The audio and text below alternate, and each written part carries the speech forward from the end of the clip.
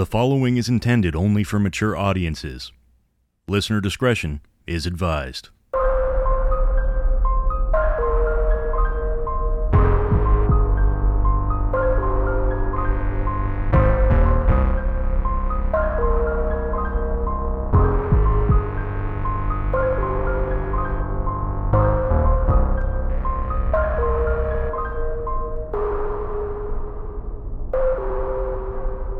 Ladies and gentlemen, welcome to this spine-tingling episode of Anthology of Horror, where we delve into the shadows of folklore to unearth the stories that haunt our nights and prey on our deepest fears. Today we're venturing into the heart of the southern low country to explore the eerie legend of the Boohag, which is an entity as fascinating as it is terrifying.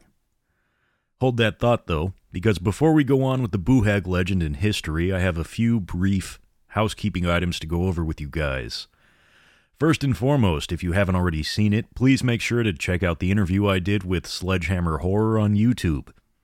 Make sure to check out his channel, and give him a like and a follow. He's a great fucking guy, and he has some amazing content. Also, if you haven't already checked out Campfire Radio Theater, the award-winning audio drama podcast, make sure to check them out as well, please. I have a couple of roles in their next release, and I'm excited for you all to hear it. Anyway, I was first made aware of the Boohag, well, kind of, while I was puking into a dive bar urinal in my early 20s. Somebody had slapped a sticker above the urinal flush lever that said, "Don't let the Boohag ride ya." I thought it was hilarious, and then I promptly forgot about it until earlier this year. So, fast forward to earlier this year, and that memory resurfaced with a vengeance, driving me to peel back the layers of this mysterious figure. Who or what is the Boohag? A question that led me down a rabbit hole of gullah culture, folklore, and nightmarish tales that have been passed down through the generations, mainly in the coastal regions of South Carolina and Georgia. The Boohag, as we'll discover, is no ordinary specter. She's a skinless witch, a night rider, who preys not on your flesh, but on your very essence, your breath, your energy, your spirit. By day, she might walk among us, donning the skin she's stolen to blend in. But by night, she reveals her true form to those unfortunate enough to attract her attention. In today's show, we'll explore the origins of this haunting legend, tracing its roots back to the rich traditions of the Gullah people, descendants of African slaves who managed to preserve a significant part of their heritage against all the odds. We'll also dive into the symbolism of the Boohag, what she represents, and how this figure has been used to explain the unexplainable, to instill caution, and to maintain a connection to a past that just refuses to die. But that's not all, y'all. We've also gathered a collection of short stories that bring the Boohag to life in the modern world. Tales of encounters that blur the lines between reality and nightmare, between cautionary tales and horrifying truth. From a love story with a tragic twist to a chilling tale of vengeance and survival. These stories will have you questioning every bump in the night, every shadow in the corner of your room. So make sure to lock your doors, sprinkle some salt by your windows, and whatever you do, don't let the Boohag ride you. Let's delve into the darkness together. Welcome, my children, to Anthology of Horror.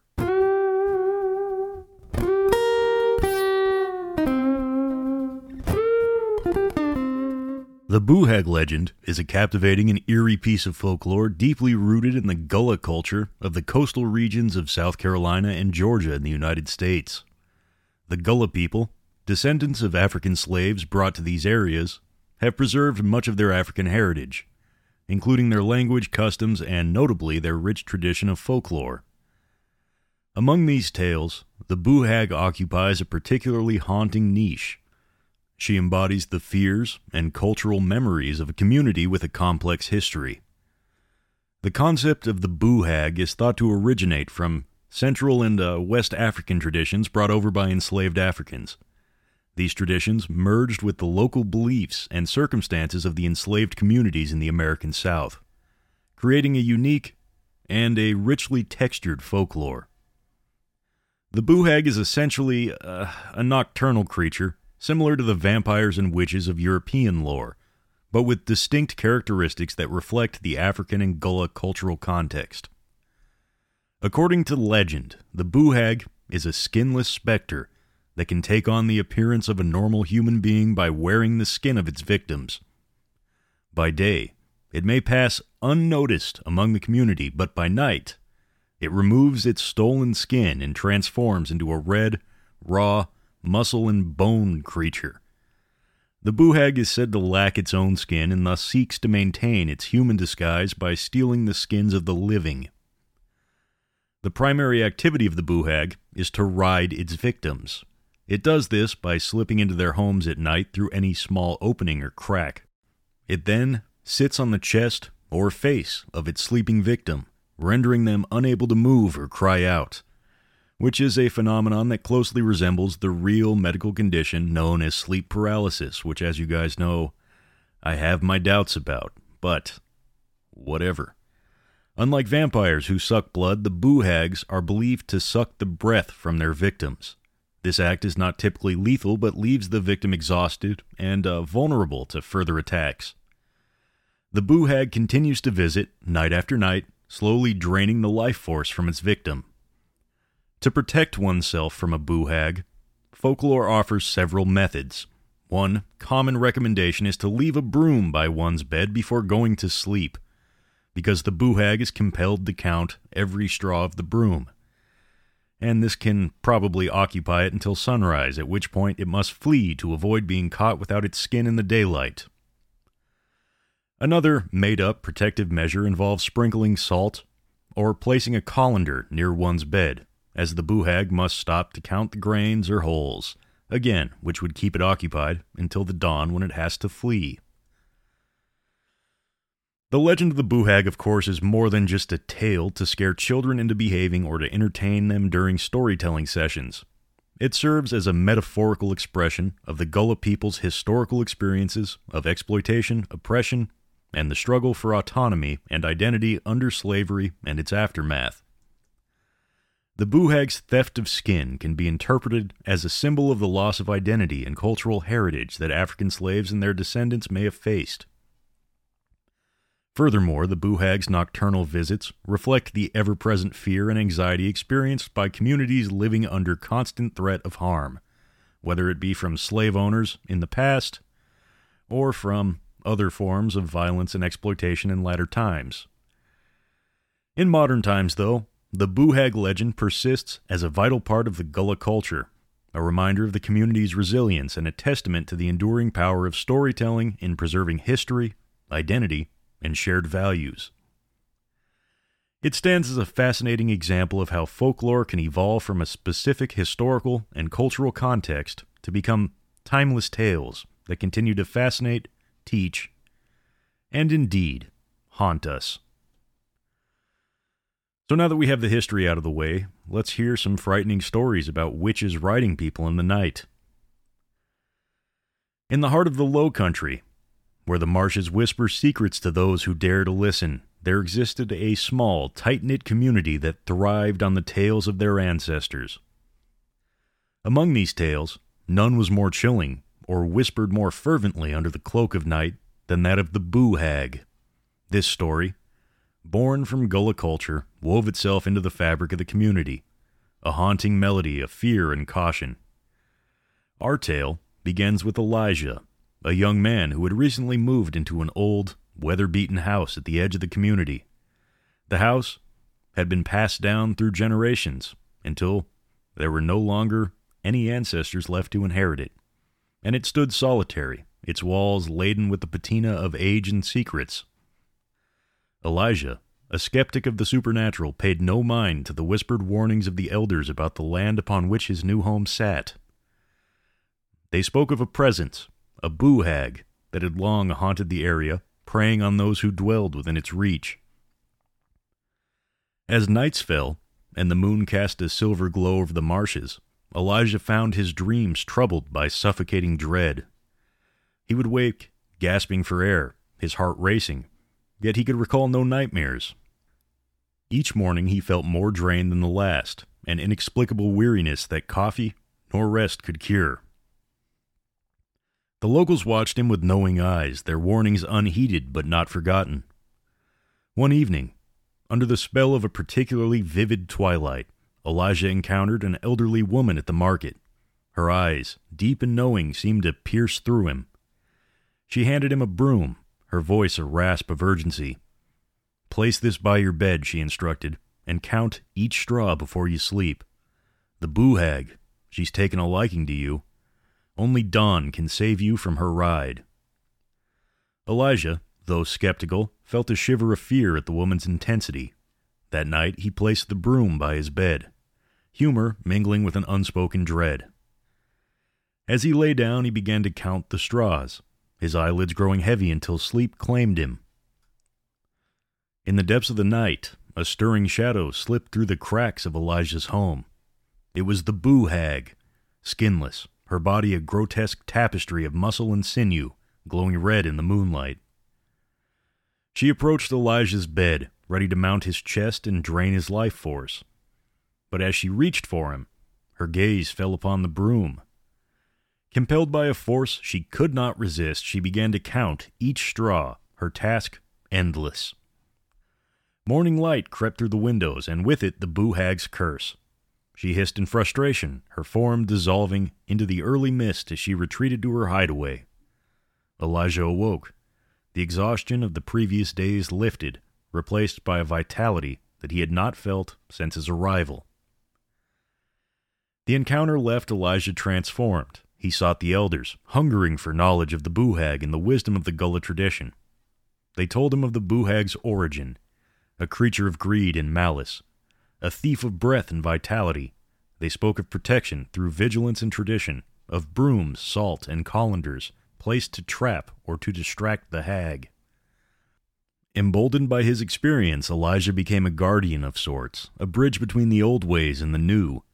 He fortified his home with symbols of protection, each a testament to the battle waged against the Boohag. And at night, he would sit by his window, watching the marshes, a silent sentinel against the darkness. The Boohag, though thwarted, lingered at the edges of the community, a shadow, waiting for the unwary. But her reign of terror was diminished, her power waning against the resurgence of belief and tradition. Elijah's tale, a blend of skepticism turned conviction, spread through the community, a modern chapter in the ancient anthology of their shared folklore. As the years passed, the story of Elijah and the Boohag became a legend in its own right, a cautionary tale of respect for the unseen, for the traditions that tether us to our past, and for the strength found in unity and in belief. The Boohag, a sinister specter of the night, remained a whispered warning, but also a reminder of the power of the human spirit to confront and overcome the darkness, both within and without.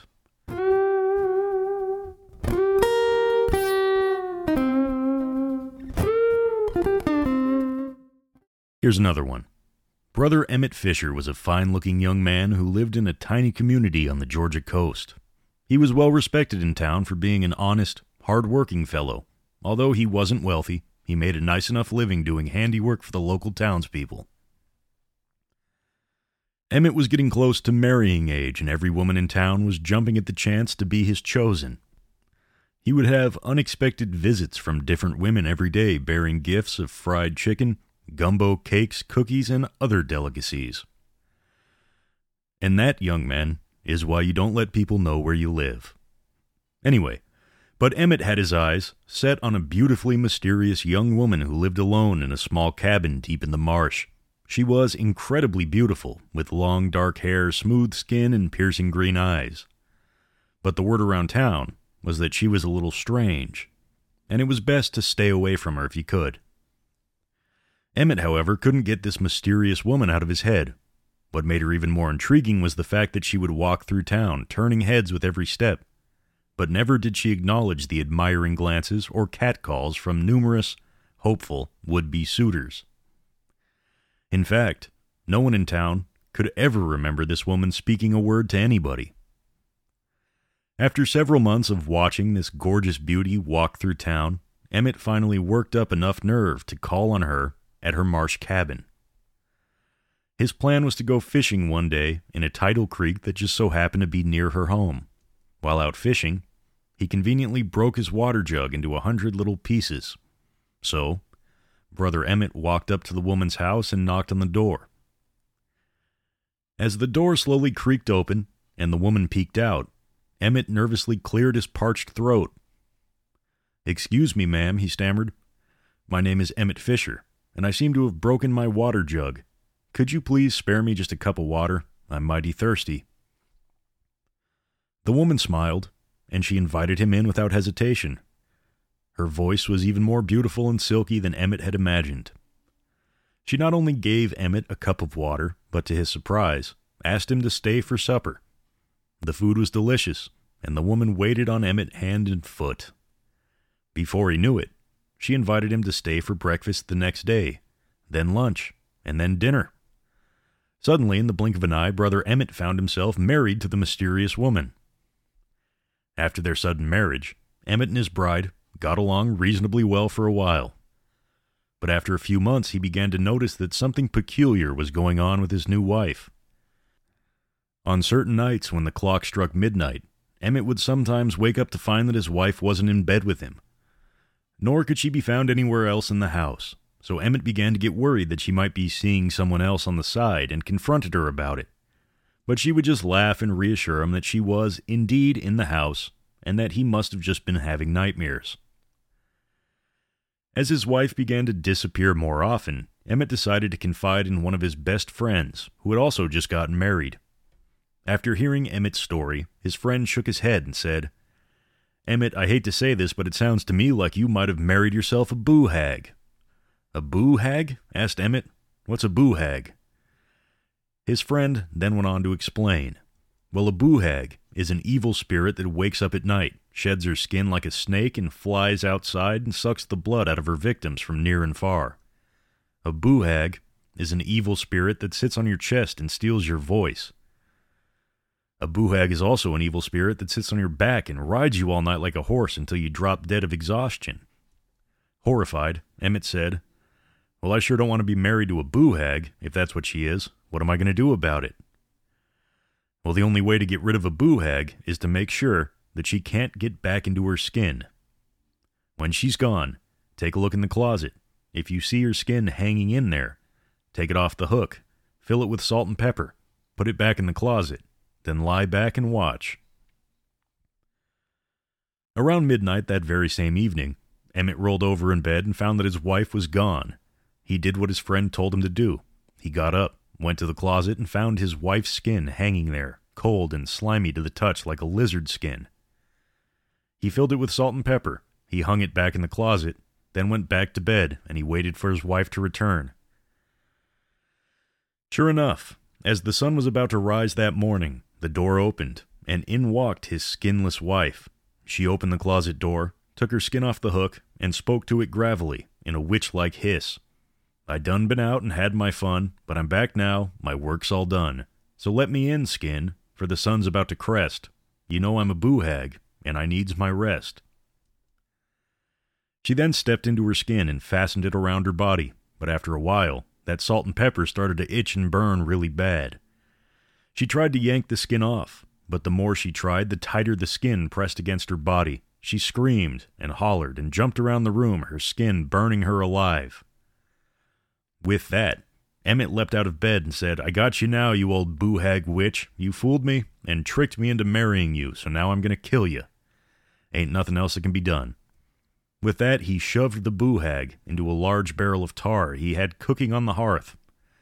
And that boohag burned and melted, her screams filling the air for miles and miles.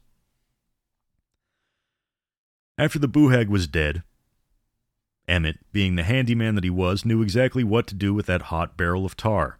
As the sun rose that morning, he took that tar up to the top of his house, and he poured himself a brand new roof.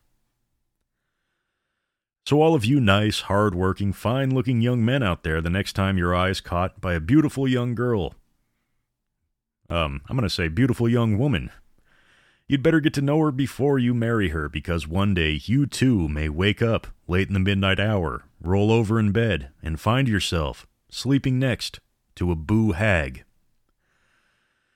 And to all of you young men that have never taken somebody home, rolled over in the middle of the night and realized that they were a Boohag, I applaud you. But it'll happen one day. I mean, I think the whole murder her and make her roof thing might be a bit much, but oh, how frightening that must have been. Anyway, here's another one. In the heart of the antebellum South, on a sprawling plantation that stretched as far as the eye could see, there lived an enslaved woman named Isolde, known among the enslaved community for her deep knowledge of herbal remedies and whispered to possess the gift of conjure. Isolde was both revered and feared.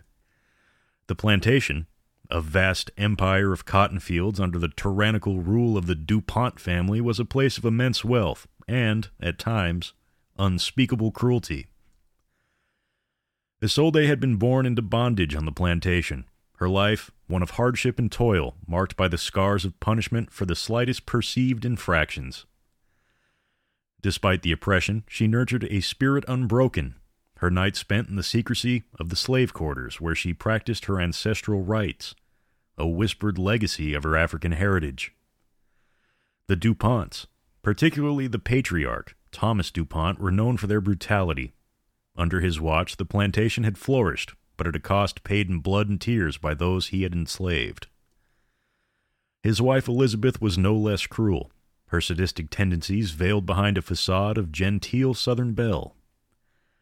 A turning point came with the arrival of the harvest moon, a night when Isolde's powers were said to be at their zenith.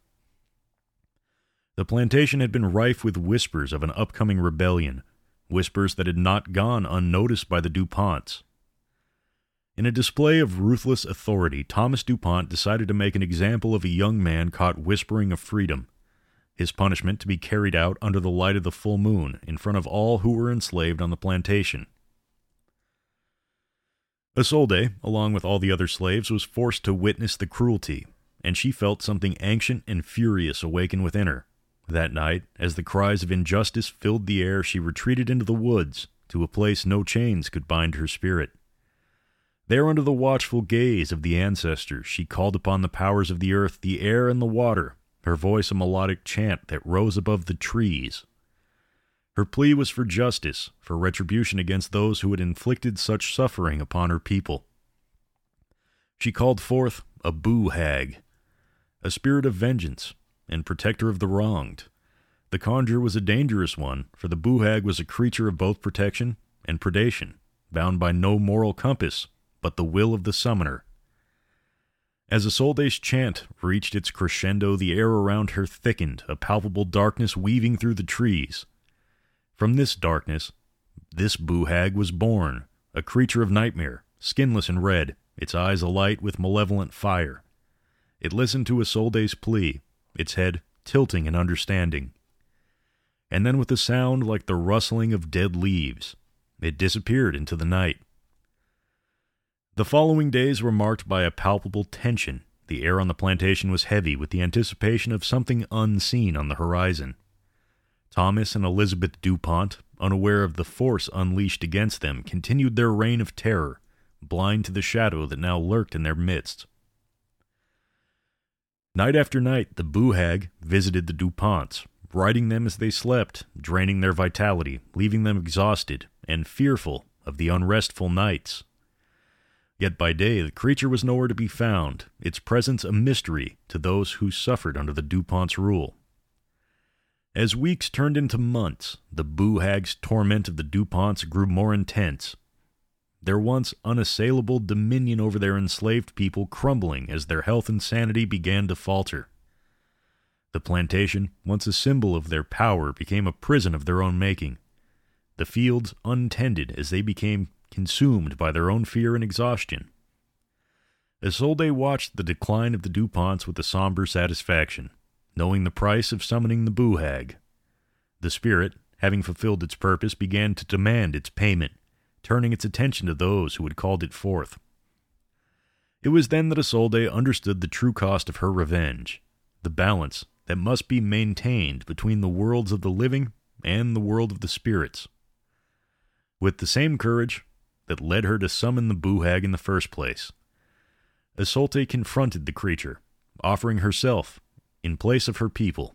In a final act of conjure, she bound the Boohag to the land that had been the stage of so much suffering, its presence a type of guardian against future cruelty, its appetite sated by the energy of the plantation itself, now forever tainted by the legacy of the DuPonts. The story of Isolde and the Boohag became a legend whispered among the descendants of those who had lived on the plantation, a tale of justice and retribution, of the power of the conjure woman and the spirit that she had summoned. The plantation itself, as you might imagine, eventually fell into ruin, reclaimed by the earth, a haunting reminder of the past and the price of vengeance. Isolde's sacrifice was remembered, her name spoken with reverence, a symbol of the unbreakable spirit of those who had suffered there, and of the belief that, even in the darkest of times, sometimes there can be light. Terrifying indeed.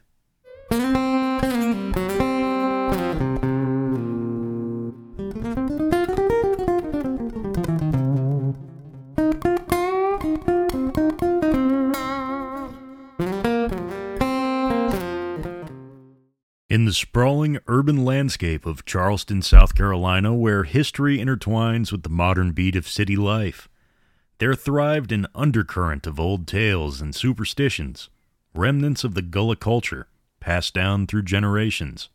Among these tales, the legend of the Boohag was most fervent, a chilling narrative that persisted in whispers among the locals, a cautionary tale that urged one to be wary of what lies beneath the surface. Eli, a young software developer, had recently moved to Charleston, drawn by a lucrative job offer and the charm of the historic city. Unfamiliar with the local lore, he was intrigued by the vibrant culture and the warmth of the community. He found an apartment in an old refurbished building downtown, its walls echoing the rich history of the city, a perfect blend of the past and of the present. One evening, while exploring the lively scene of King Street, Eli met Mara. She was captivating, with a beauty that seemed almost out of place, her eyes holding depths that hinted at untold stories. Of course, they connected instantly, the attraction undeniable, and as the night drew on, they found themselves sharing tales of their lives, their dreams, and their fears. Mara listened intently as Eli spoke. Her interest peaked when he mentioned his new apartment. She warned him, half in jest, about the Boohag, a creature of folklore known to prey on the unsuspecting, stealing their breath as they slept. Eli, of course, laughed off the warning, his rational mind dismissing the tale as nothing more than a quaint superstition. However, as the days passed, Eli began to notice peculiarities in his new home. He would wake up feeling inexplicably drained, his sleep disturbed by nightmares that felt all too real, shadows lurking at the edge of his vision, whispers in the dark that left him uneasy. Remembering Mara's warning, a seed of unease was planted in his mind, though he tried to rationalize his experience as the result of stress and the adjustment to a new city. But he could not. One night, compelled by a mixture of fear and curiosity, Eli decided to confront whatever haunted his apartment. He stayed awake, armed with the old Gullah advice that Mara had shared with him, leaving a broom by his bed and sprinkling a line of salt at his bedroom door, skeptical yet desperate measures against the creeping dread that had taken hold of him. As the witching hour approached, the atmosphere in the apartment shifted, the air grew thick, charged with an unease, some type of dark energy. Eli's skepticism wavered when he saw her, a figure emerging from the shadows, her form barely human, skinless, red, and muscles and sinew exposed, her eyes glowing with a malevolent light. The Boohag, as real as the fear that clenched Eli's heart.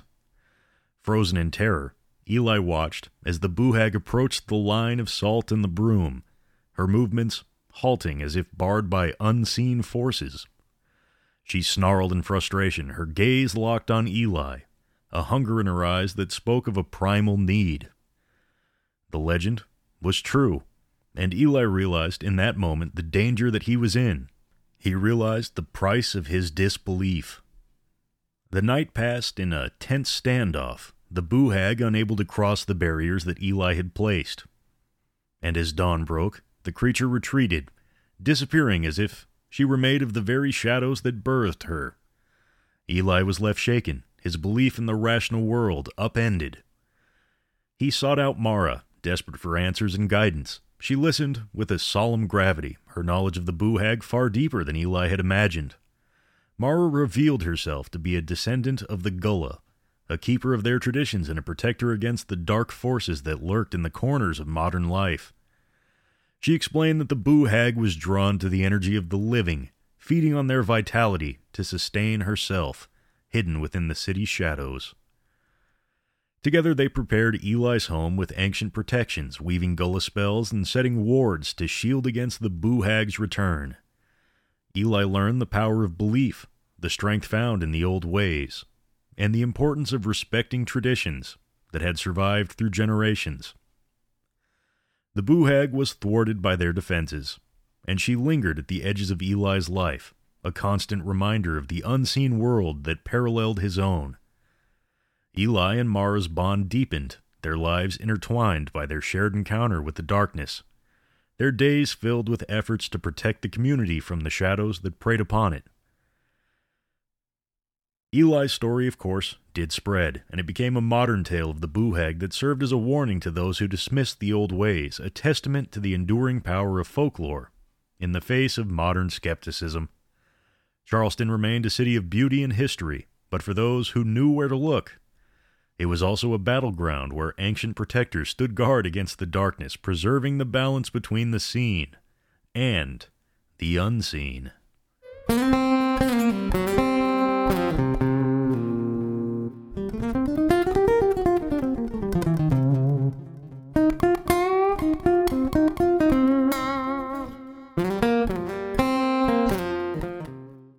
This last one is going to be for all you romantic saps out there. This is going to be our last tale. In the heart of the South Carolina low country, where the Spanish moss hangs like ghostly curtains from the gnarled arms of ancient oaks, there lay a town, steeped in history and shadowed by the tales of the Gullah people. Among these tales, the legend of the Boohag was whispered with a reverence born of fear, a creature of the night that could steal a man's vitality, leaving him a withered husk by dawn. This is where our tragic tale unfolds with a young man named Jeremiah, whose heart was as vast as the ocean and whose spirit was as free as the birds that danced upon the air. Jeremiah, a painter of some renown in the local community, had a passion for capturing the soul of the low country on his canvas, its beauty, its mystery, and of course, its sorrow. One fateful evening, at a gathering celebrating the Gullah's culture, Jeremiah's eyes met those of a woman who seemed to embody the very essence of the night. Her name was Seraphina, and she moved with a grace that belied the earthbound nature of humanity. Her beauty was not of this world, and Jeremiah, ever the artist, saw in her a muse that could inspire his greatest masterpiece. They fell into a whirlwind romance, a love that burned too bright too fast. Jeremiah was consumed by her, his every thought, every stroke of the brush filled with the essence of Seraphina. She in turn seemed equally enchanted, her nights spent in his arms, her days a mystery that Jeremiah never thought to question. But as the weeks passed, Jeremiah began to notice a change in himself. A fatigue clung to him, a weariness that sleep could not dispel. His once vibrant paintings turned dark, the colors muted, the scenes twisted into landscapes of nightmare. And still he could not pull himself away from Seraphina, her presence the only balm to the growing dread that filled his waking hours. It was an old woman, a descendant of the Gullah, who saw the shadow that hung over Jeremiah first. With a knowing look, she whispered to him the truth of what Seraphina was, and that was, of course, a Boohag, a creature that preyed upon the living to sustain her own cursed existence. Jeremiah refused to believe it, as a rational man would. But his love was also a blinding force against the creeping terror that the old woman's words invoked. Yet, doubt seated itself in Jeremiah's heart, growing with each passing night. He watched Seraphina as she slept, her breath a silent whisper in the dark, and wondered at the price of his love. In a moment of desperation, he sought to protect himself with the old ways, which was, of course, a broom by the bed, a line of salt at the door, so on and so forth. But he was hoping beyond hope that the tales were just that, tales. However, when Seraphina rose that night, her true form revealed in the moon's cold light, Jeremiah's heart broke. She was indeed the Boohag, her beauty a mask for the horror beneath, her love a lie born of hunger.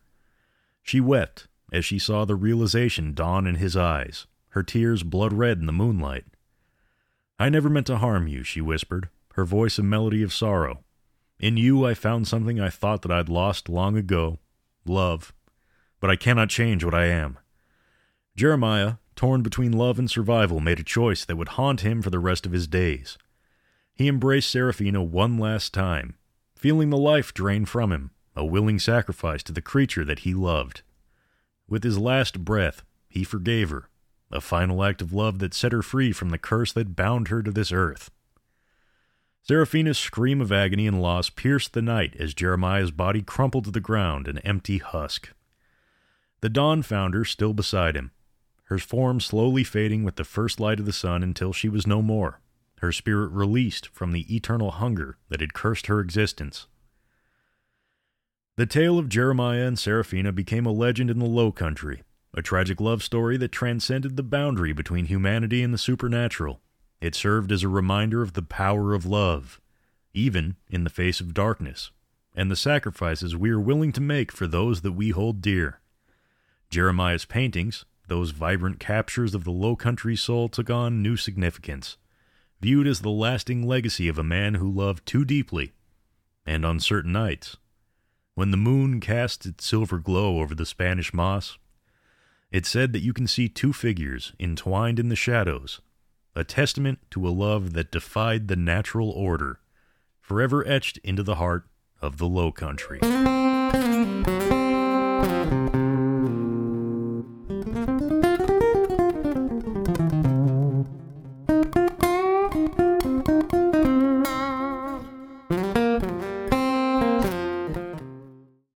As we close the veil on today's eerie exploration of the Boohag, I want to remind you to venture further into the shadows with our network's other chilling offerings. Dive into the depths of fear with Demented Darkness and explore the eerie intersection of geek culture and the macabre with Dark Side of the Nerd.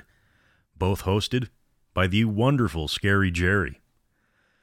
And for those who tread the path less traveled, Foxhound 43 on Rumble awaits, with all sorts of edgelordery to entertain you and game playthroughs. Also, don't forget to visit our merch store at aohpmerch.com for all of your horror needs. Oh, exciting news for our dedicated listeners. You asked and we answered. Death Valley Man t-shirts and merch are on the horizon, ready to join your collection of nightmares turned wearable. So be sure to keep an eye out because they are coming soon. And the merch store address is aohpmerch.com. Thank you guys for joining us today. Until next time, keep the lights on, the salt handy, and whatever you do, don't let the Boohag ride you. I guess, unless of course you're into that weird shit, then by all means, let the Boohag ride you, and just remember to stay spooky.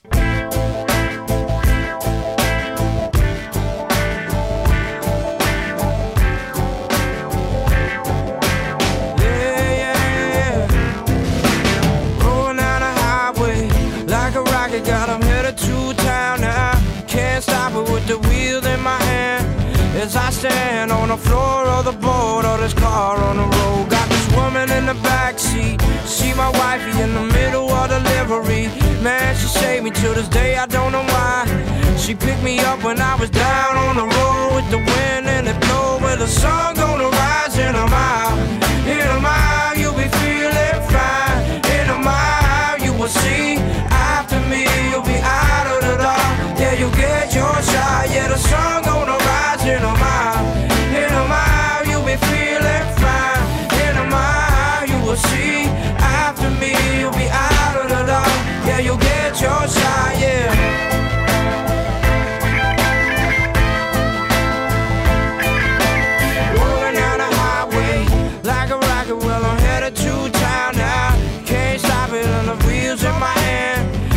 stand on the floor of the board of this car on the road. Got this woman in the backseat, she my wifey in the middle of delivery. Man, she saved me to this day, I don't know why. She picked me up when I was down on the road with the wind when it blows. So a sun gonna rise in a mile. In a mile, you'll be feeling fine. In a mile, you will see. After me, you'll be out of the dark. Yeah, you'll get your shot. Yeah, the sun gonna rise in a mile. In a mile, you'll be feeling fine. In a mile, you will see. After me, you'll be out of the dark. Yeah, you'll get your shot. Yeah.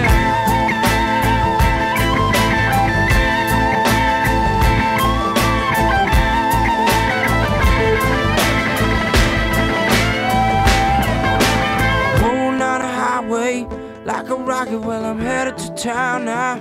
Can't stop it with the wheels in my hand. It's to stand on the floor of the board of this car